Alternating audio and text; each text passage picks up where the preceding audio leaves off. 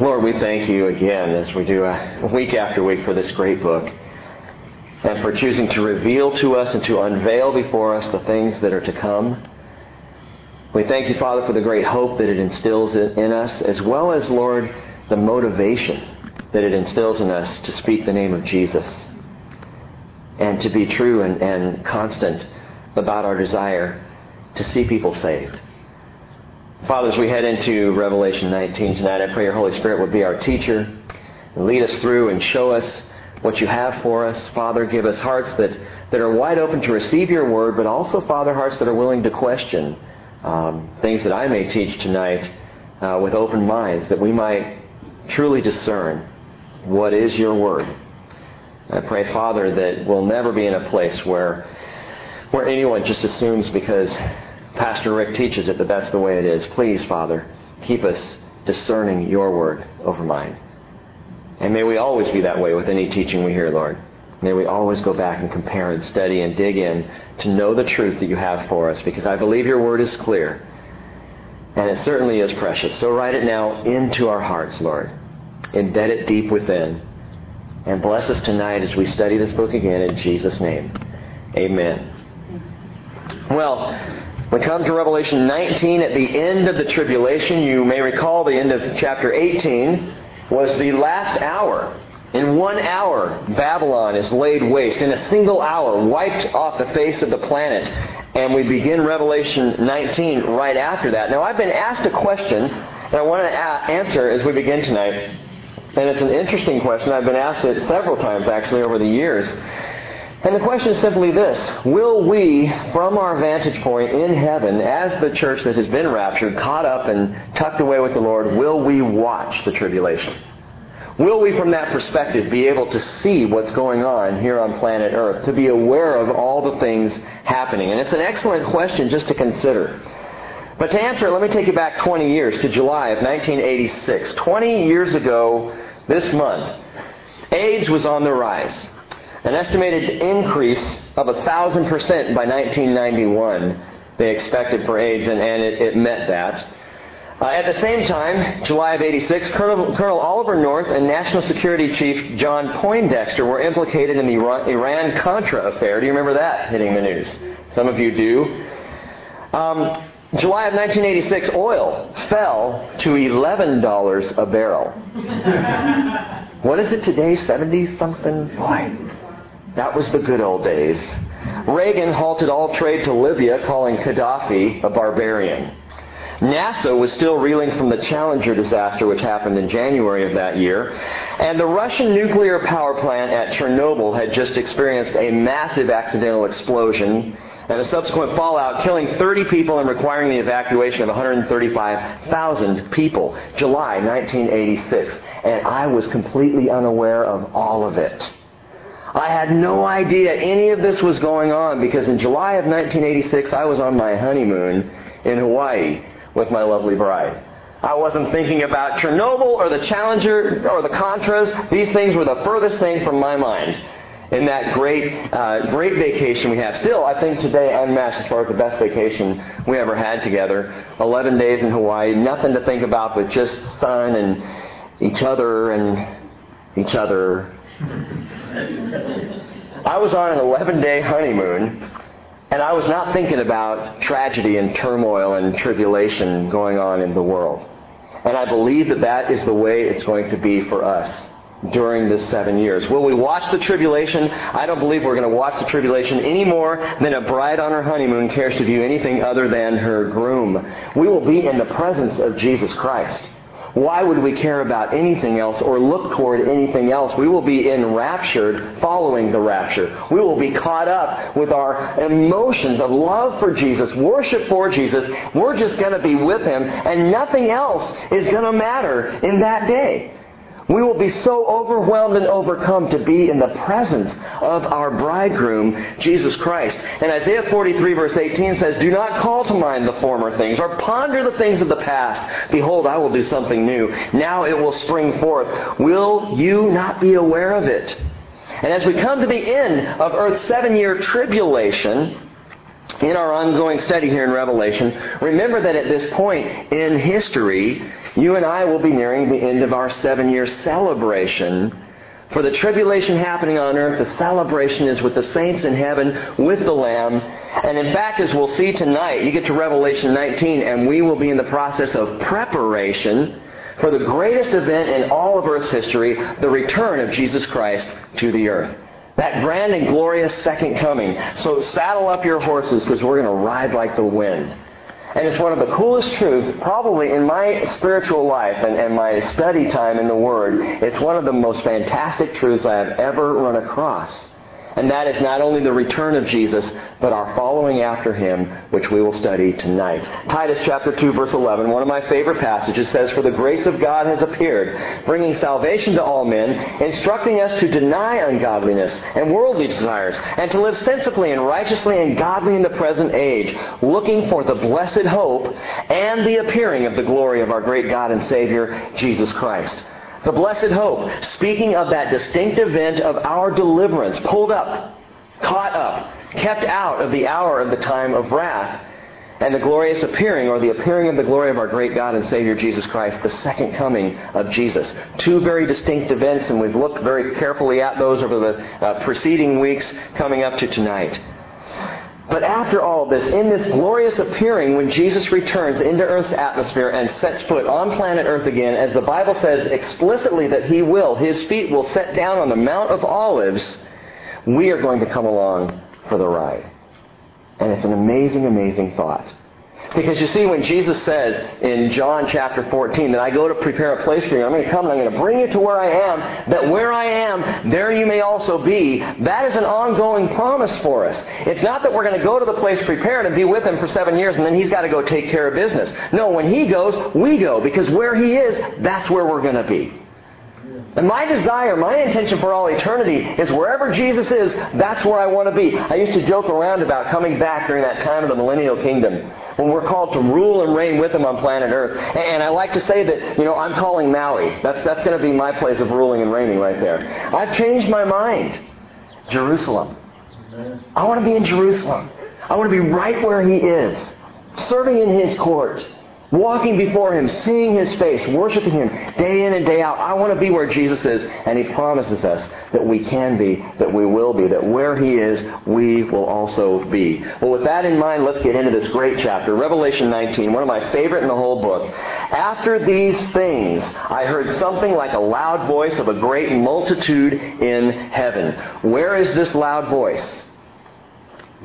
It's in heaven. Okay, so that sets the stage. This is where we are right now. In this chapter, the things that take place here happen in heaven. Be aware of that. Be alert to that. It's very important. And this voice we hear is a great multitude, which is a comforting thought. Because Jesus says that the way is narrow and few there will be who find it. The Bible indicates that there are, of all the mass of humanity over all of history, there will be a narrow road traveled by only a few. And yet we come to Revelation 19 and we see that there is a great multitude in heaven. And I think we're going to be surprised. I think when we get to heaven, we are going to be amazed and surprised. And one of the great surprises is this great multitude. It's going to be bigger than we expect quantitatively. I think in the moment that we finally come up and we're caught up and we see who else has been caught up, who is the church, we're going to be amazed quantitatively. It's going to be much bigger than we really thought it would be. Throngs, masses, a great multitude, as the Bible says, of people. But it's also going to be bigger qualitatively. We're going to see people there that we didn't expect to see. It's going to be one of those times we'll be looking around and we'll be thrilled to death that... Well, not to death. We'll be thrilled to life, I guess, at that point. We'll be thrilled to all eternity that certain people are there that we weren't sure if they were going to be there. And in some of our cases, they're going to be doing the same thing. You're here too. Well, great. How'd that happen? It's going to be amazing. But here's the heart of the Lord. He wants as many people as possible. If it were God's call, and by the way, the only reason it isn't is because He gave us free will.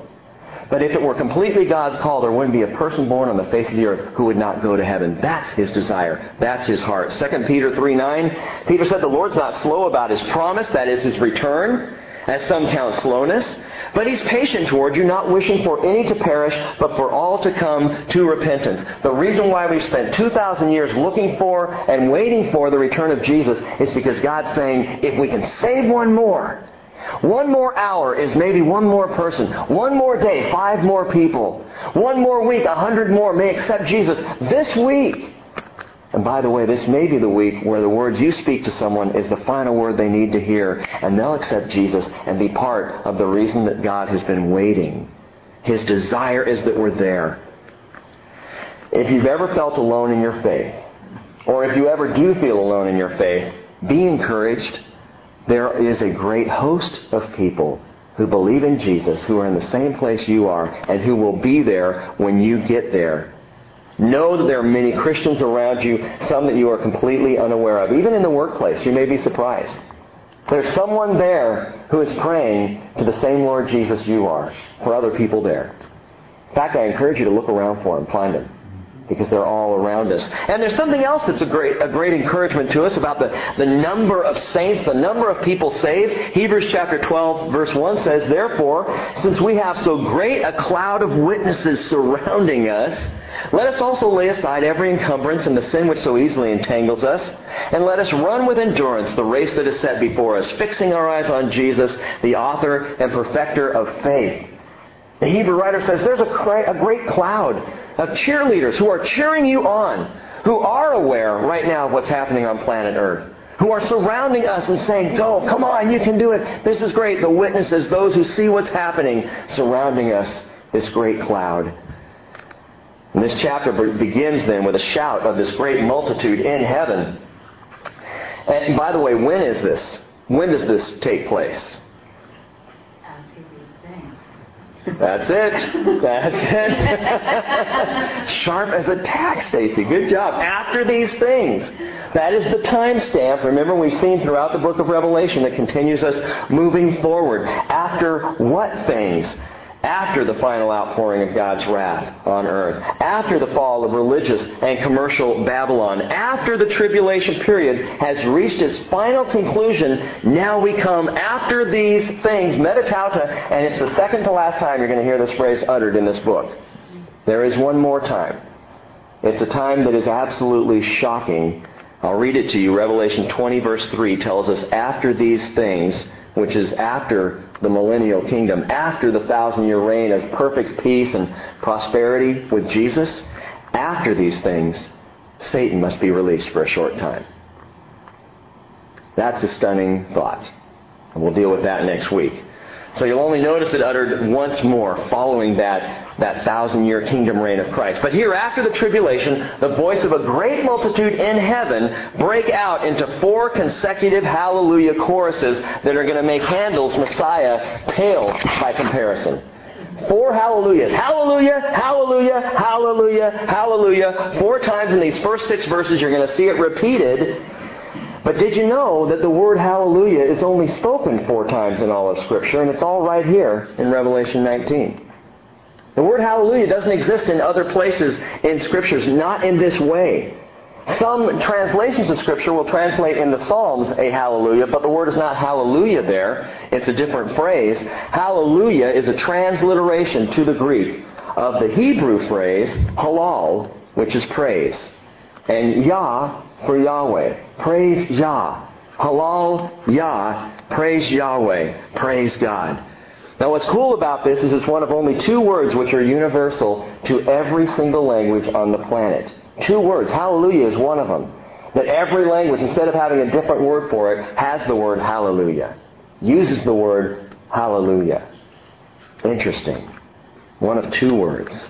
So let's go to the first one. It says, this great multitude in heaven saying, hallelujah, salvation and glory and power belong to our God. So the first hallelujah is a saving praise. It's a saving praise. The very creation of the world has been waiting a long time to sing this hallelujah. Turn in your Bibles to Romans chapter 8 for a moment. Romans chapter 8. In verse 18. Romans 8:18.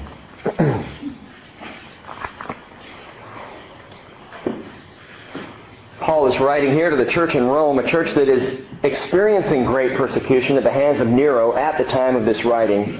And he says the following, I consider that the sufferings of this present time are not worthy to be compared with the glory that is to be revealed to us. For the anxious longing of the creation, watch this, waits eagerly for the revealing of the sons of God. For the creation was subjected to futility, not willingly, but because of Him who subjected it in hope that the creation itself will also be set free from its slavery to corruption into the freedom of the glory of the children of God. For we know that the whole creation groans and suffers the pains of childbirth together until now. And not only this, but also we ourselves, having the first fruits of the Spirit, even we ourselves groan within ourselves, waiting eagerly for our adoption as sons, the redemption of our body. For in hope we have been saved, but hope that is seen is not hope. For who hopes for what he already sees? But if we hope for what we do not see with perseverance, we wait eagerly for it. Paul says at this point in our lives, we groan in expectation. Did you know it's biblical to groan? The older I get, the better that makes me feel. Walking up and down stairs and making groans and noises that my father used to make. I remember Dad coming down the stairs and turning the corner. They come on down the stairs, and I think, boy, Dad's just getting up there. Now I'm doing the same thing. And my children are pointing it out, these same groans. But we groan in our hearts. We groan in our hearts for something that is coming. In anticipation of a body, of a life that's eternal, that's glorious, that has no more pain and no more sorrow and no more heartache and no more struggles or stress and no more visits to the doctor. None of that. All done. We groan in expectation, in eagerness, with perseverance. Paul says we wait eagerly for it. We wait eagerly for a specific event. What event? Back in verse 19 it says, we wait with anxious longing for the revealing of the sons of God. I want to share something interesting. Sean, I think you were the one who we were talking about this, about the rocks and the trees. Is that right? Talked to Sean about the source for this, but he was saying that he recently had heard that science has figured out something interesting about rocks and trees. Because all of creation, Paul says, is groaning in expectation. And we read that and we think, okay, that's flowery language. He's being poetic because trees don't groan, do they? And rocks don't groan, do they? Well, science tells us that rocks, have a distinctive sound that they make. A very, very low hum, is it? A low sound that actually can be measured in terms of decibels. Rocks. That trees actually have a sound that they make that can be measured in terms of maybe even communicating with each other. Now, I'm not getting out there and getting weird. This is Sean, okay? But I'll tell you one thing. I think Jesus must have been right when He said, I tell you, if they remain silent, the stones will cry out. Creation is groaning, is waiting. The world is looking for this revelation of the sons of God. This anticipation. So when does this happen? This revelation of the sons of God. It will happen 7 years past any second now. 7 years after any time now, the sons of God will be revealed. You see, we need to understand that the sons of God are not revealed in the rapture of the church. We disappear in the rapture.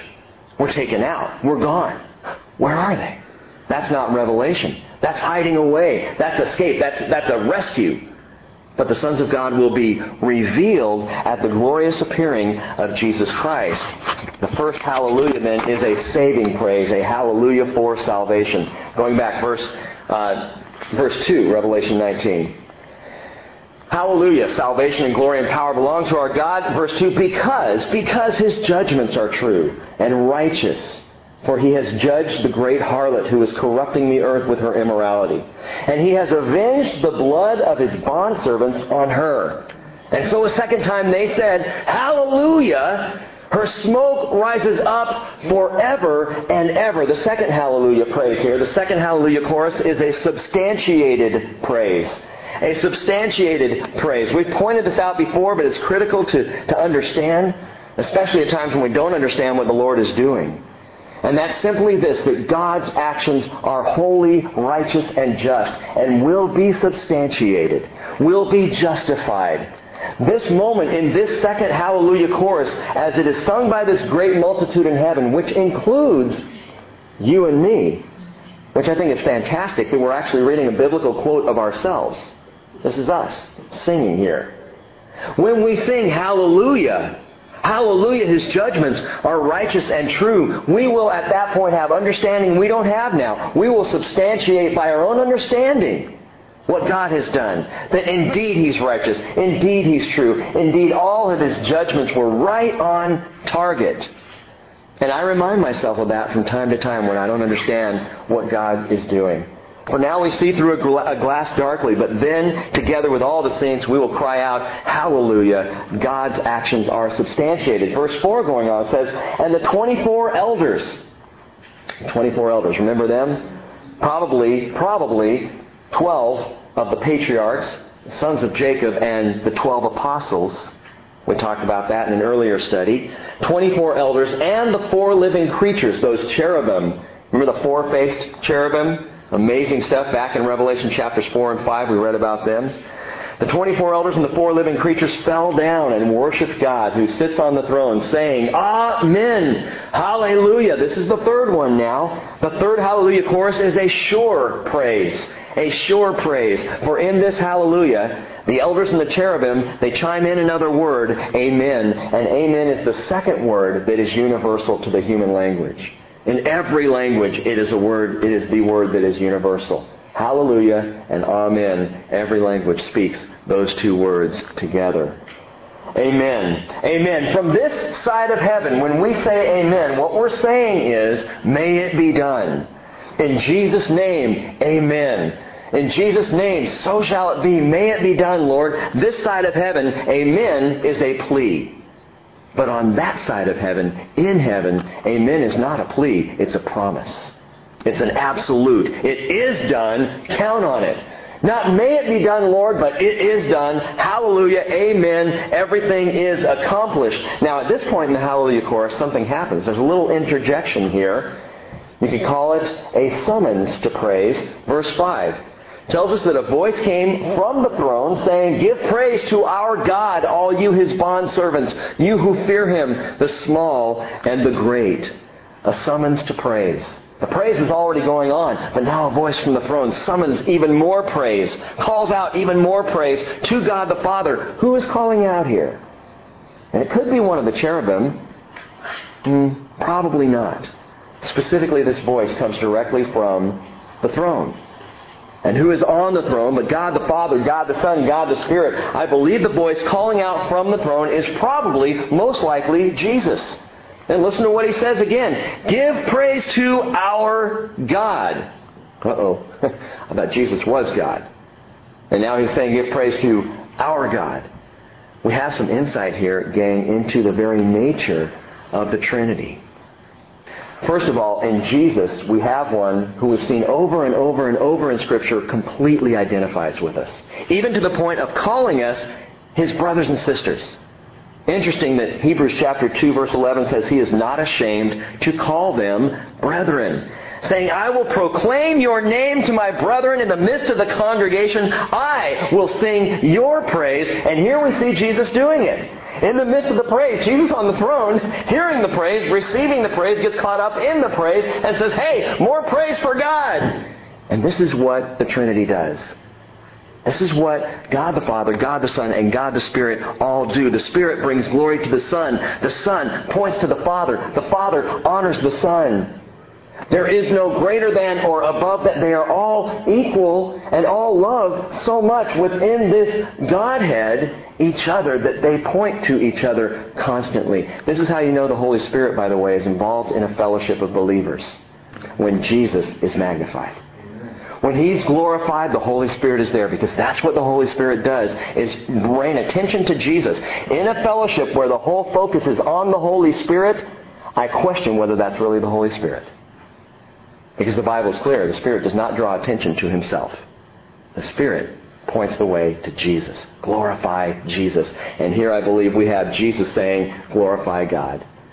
And in another place we saw God saying, this is my beloved Son. Listen to Him. It's amazing. You go to one member of the Trinity and they point to the other two.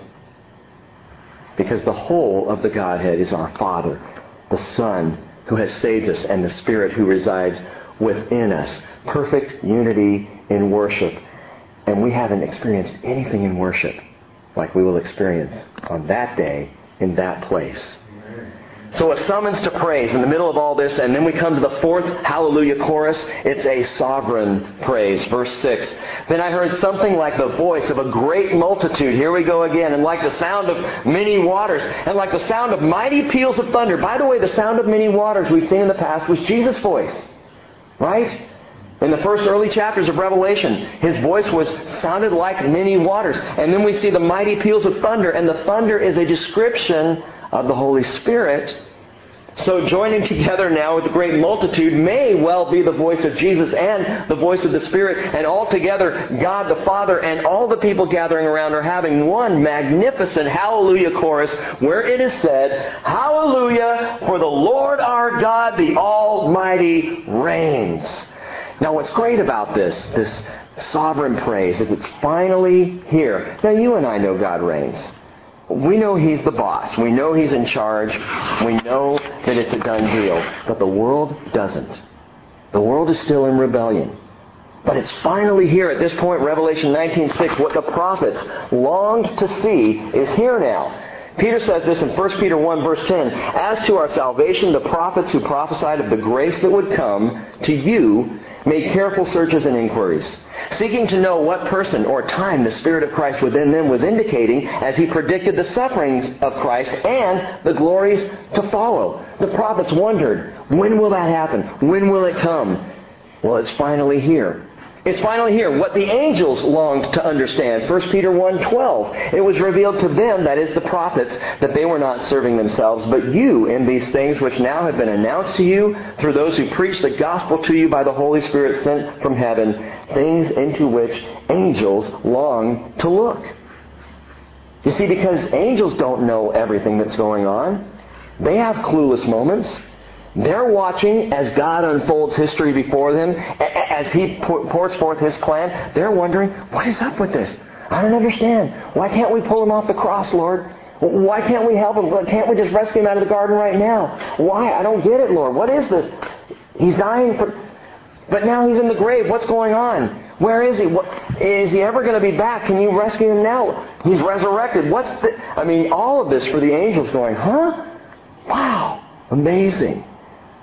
People have a tendency to elevate angels a little higher than the Bible elevates them. Do you know that Paul says we will judge the angels? There's a thought to get your mind around. We will judge the angels? Michael, get over here. Straighten that tie. I don't know how it's going to be. Interesting. But it's finally here, the absolute sovereign reign of our Lord. It's a hallelujah of sovereignty of the reign of God. Turning your Bibles to Isaiah chapter 35. Isaiah 35. It's a wonderful prophecy of this very promise of the reign, the sovereign reign of God that is to come in this hallelujah chorus. Remember we read in Revelation or in Romans chapter 8 that Paul said that creation is groaning and struggling right now and desiring to see that revealing of the sons of God. Well, listen to this. Isaiah 35 verse 1. The wilderness and the desert will be glad, and the Arabah will rejoice and blossom. Like the crocus, it will blossom profusely and rejoice with rejoicing and shout of joy. The desert's going to do this. The glory of Lebanon will be given to it, the majesty of Carmel and Sharon. And they will see the glory of the Lord, the majesty of our God. Listen to this. Encourage the exhausted. Strengthen the feeble. Say to those with anxious heart, we would say stressed out, take courage and fear not. Behold, your God will come with vengeance. The recompense of God will come, but He will save you. And then the eyes of the blind will be opened, and the ears of the deaf will be unstopped. And then the lame will leap like deer, and the tongue of the mute will shout for joy. Didn't that happen with Jesus the first time? Yes, but it was only a snapshot. It was only a picture of what was to come, of the massive healing that comes at the hands of Jesus when He returns in all of His glory. For then He was on earth as the Son of Man, now coming back as God in the flesh. God now glorified completely. And so He will save us, and the eyes of the blind open, the ears of the deaf will be unstopped, the lame will leap, the tongue of the mute will shout for joy, for waters will break forth in the wilderness and streams in the Arabah. The scorched land will become a pool, and the thirsty ground springs of water. In the haunt of jackals, its resting place, grass becomes reeds and rushes. Oh, how I would love to have reeds and rushes on my property today.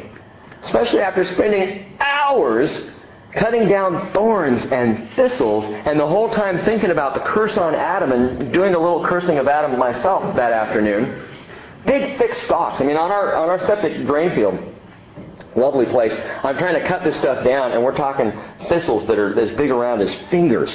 Hundreds of them, just all, I let it go too long. But grasses, yes, reeds and rushes, wonderful. Verse 8, a highway will be there, a roadway, and it will be called the highway of holiness. The unclean will not travel on it, but it will be for him who walks that way. And fools will not wander on it. No lion will be there, nor will any vicious beast go up on it. These will not be found there, but the redeemed will walk there, the redeemed. So if you're thinking, well, I'm kind of a fool, and I'm kind of unclean, remember, you may feel a fool, you may feel unclean, but you are the redeemed. And the blood of Jesus is effective to cover all of your sin and to wipe away the uncleanness in our lives, that we might walk on this holy road. Verse 10, the ransomed of the Lord, listen to this, will return and come with joyful shouting to Zion, with everlasting joy upon their heads. They will find gladness and joy, and sorrow and sighing will flee away. Hallelujah. Praise the Lord, the sovereign praise of God. Now back to Revelation 19, verse 7. For it continues on. This fourfold hallelujah chorus has gone on. And now in verse 7, the singing continues as the narrative moves us forward. Verse 7, let us rejoice and be glad and give the glory to Him. For the marriage of the Lamb has come, and His bride has made herself ready. The bride. Now you know who the bride is. But the bride is a very specific group of people. And I want to point something out just for you to consider tonight. The bride is unique. The bride is specific, and it does not include the tribulation saints. What do you mean? Those alive, those who are in the tribulation, those who don't make it out in the rapture. Those who don't have a faith in Jesus Christ today, if Jesus were to come tonight. But those who find faith in Jesus during that tribulation period are not the bride. One of the things that will be missed by someone who doesn't come to Jesus, to faith in Jesus, until that tribulation period, is they will miss out on the marriage feast of the Lamb. They are not the bride. The bride is a limited group of people, literally limited to those who come to faith in Jesus over the past 2,000 years. That's the bride. It doesn't even include the Old Testament saints. Abraham and Isaac and Jacob and David and the others. It doesn't include that. It's the bride. The bride is simply the church. The Bible's very interesting about this because the Old Testament talks about Israel specifically as the wife of God, whereas the church is referred to as the bride of Christ. It's very unique and uniquely different. Let me give you a little more background on this. There's an interesting Old Testament saint who makes this very clear for us. An Old Testament saint, an Old Testament prophet, if you will, who is found in the New Testament. He is the last of the great Old Testament prophets, the last one to prophesy for the Lord before the advent of Jesus the first time, before Jesus comes on the scene. You know his name, John the Baptist, the last of the Old Testament prophets. He's invited to be a friend of the bridegroom, but even John the Baptist recognizes that he is not part of the bride. Listen to this. John chapter 3, verse 28. You yourselves are my witnesses, he says, that I said, I am not the Christ, but I have been sent ahead of him. He who has the bride is the bridegroom, but the friend of the bridegroom who stands and hears him rejoices greatly because of the bridegroom's voice. So this joy of mine has been made full. He must increase, I must decrease. What is John saying? He's saying, I'm not the bride.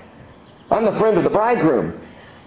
I'm part of the wedding party. I might be a best man. I might be lined up there with those standing up and witnessing this marriage of the bride and the groom, but I am not part of the bride. I am a friend of the bridegroom.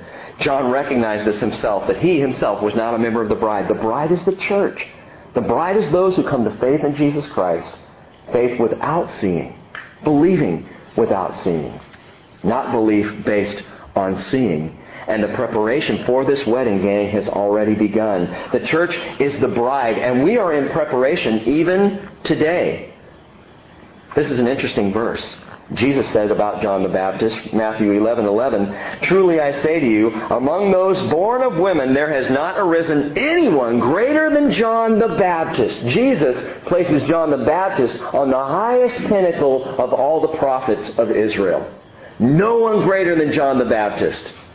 However, he says, the one who is least in the kingdom is greater than he. The person who is least in the kingdom of heaven is even greater than John. Why? Because you are the bride. You're the bride. And to the bridegroom, the friend is great. But he's not the bride. We are the bride. Another interesting thing that you can go back and check, Jesus tells a parable in Matthew 25, 1 through 10. The verse is not up there. Matthew 25, the parable of the 10 virgins. Remember that story? Where Jesus talks about there were 5 and 5, and the first 5 had enough oil for their lamps, and they conserved it, so they were ready when the bridegroom came. And the other 5 went off to buy oil because they ran out. They weren't ready. Who are these 10 virgins? It's not the church. The 10 virgins are a picture of Israel, those who are ready when he came the first time, and those who were not. The church is not one of the 10 virgins. The church is the bride coming with the bridegroom. That's the church. And so when Jesus talks about that parable, he's looking at 2 different groups of people. Those 10 virgins, a picture of Israel, the bride who is coming with the bridegroom. So how does the bride make herself ready?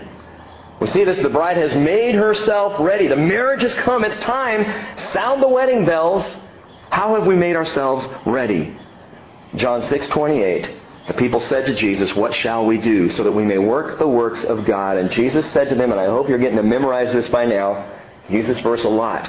"This is the work of God, that you believe in Him whom He has sent."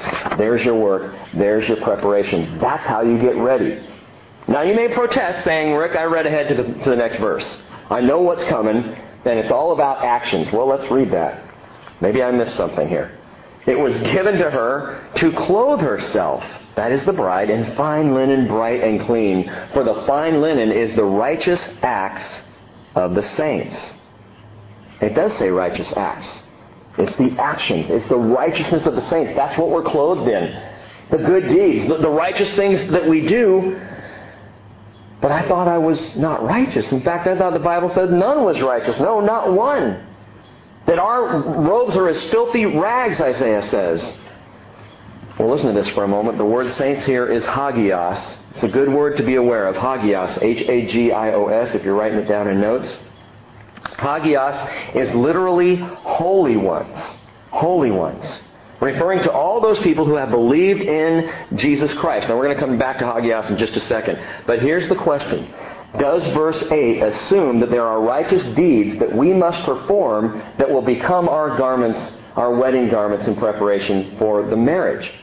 Do we have deeds that we must do? The prophet Isaiah describes the wedding garments for us. Listen to this, Isaiah 61 verse 10.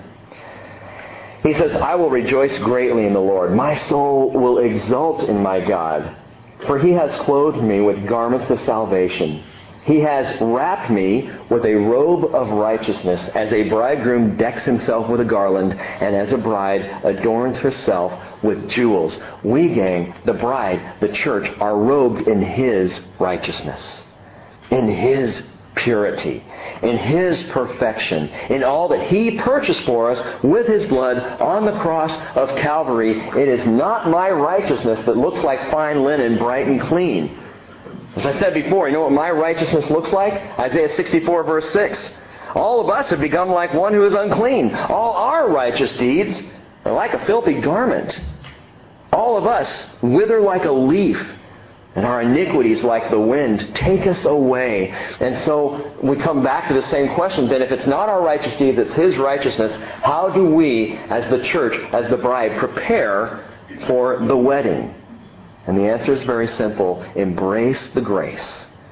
Embrace the grace, the work of the groom's hands. Embrace that which Jesus has done for you. Spoke about this morning. Do not embrace religion. Embrace relationship. Embrace Jesus. Time spent with Him. Again, Cheryl and I had lunch today with a young couple that's going to be getting married, and as we talked about it, I said the same thing I say to every young couple we talk to that's going to get married. You put Jesus at the center, and things will be great. The more you love Jesus, the more you're going to love your husband. The more you love Jesus, the more you're going to love your wife. Jesus is the key. Loving Him, relationship with Him. And all this desire to be righteous and holy, it will happen if we're focused on Jesus. It's a done deal. That part of the growth of our spiritual lives. Because you know, and we've talked a lot about obedience, that love is manifested in obedience. We do have a call, and to live lives worthy of the calling in Jesus. God's called us to be righteous. And so we do desire to walk the way He wants us to walk. But the power to do that is found in grace. It's found in the relationship we have with Jesus. And the older I get, the more I see this. Those who are passionately in love with Jesus have no problem growing in righteousness because He provides it for them. Those who are not sure about Jesus but trying to live religious lives have a tough time with being righteous. They tend to be more judgmental. They tend to have their eyes on other people more than on themselves or on the Lord. And so keep your eyes fixed on Jesus. All it takes is one look at the groom's hands, to see the finished work of the cross that He has accomplished for us. Verse 9, Then He said to me, Write, blessed are those who are invited to the marriage supper of the Lamb. And He said to me, These are the true words of God. So there are those who are going to be invited to the marriage supper. They get to be there. They're a part of it, but they are not the bride. There's the bride, and there are the friends of the groom and the friends of the bride, those who will be there aside from the bride, those who are invited. Now today, and we practice it here at the Bridge on a weekly basis, we have a symbolic marriage supper. A shadowy representation of this real feast to come. A very shadowy representation because it's just a little cup. And it's just a little piece of bread. It's certainly far shy of any kind of a feast. But Jesus told His followers at the last Passover that His own feasting would be put on hold until this marriage feast of the Lamb. He said in Luke 22:15, I have earnestly desired to eat this Passover with you before I suffer. For I say to you, I shall never eat it again until it is fulfilled in the kingdom of God. And when He had taken a cup and given thanks, He said, Take this, share it among yourselves. For I say to you, I will not drink of the fruit of the vine from now on until the kingdom of God comes. And now at the marriage feast of the Lamb, Jesus will once again drink of the wine. He will eat the bread. He will feast with the bride. And so communion, in and of itself, the Lord's Supper, it's not just a memorial for looking back. It is something that allows us to look forward as well. What did Paul say? 1 Corinthians 11:26. As often as you eat this bread and drink this cup, you proclaim the Lord's death until He comes. You're looking back to proclaim the death. You're looking forward until He comes in that day when we will share the marriage feast of the Lamb, with Jesus Christ.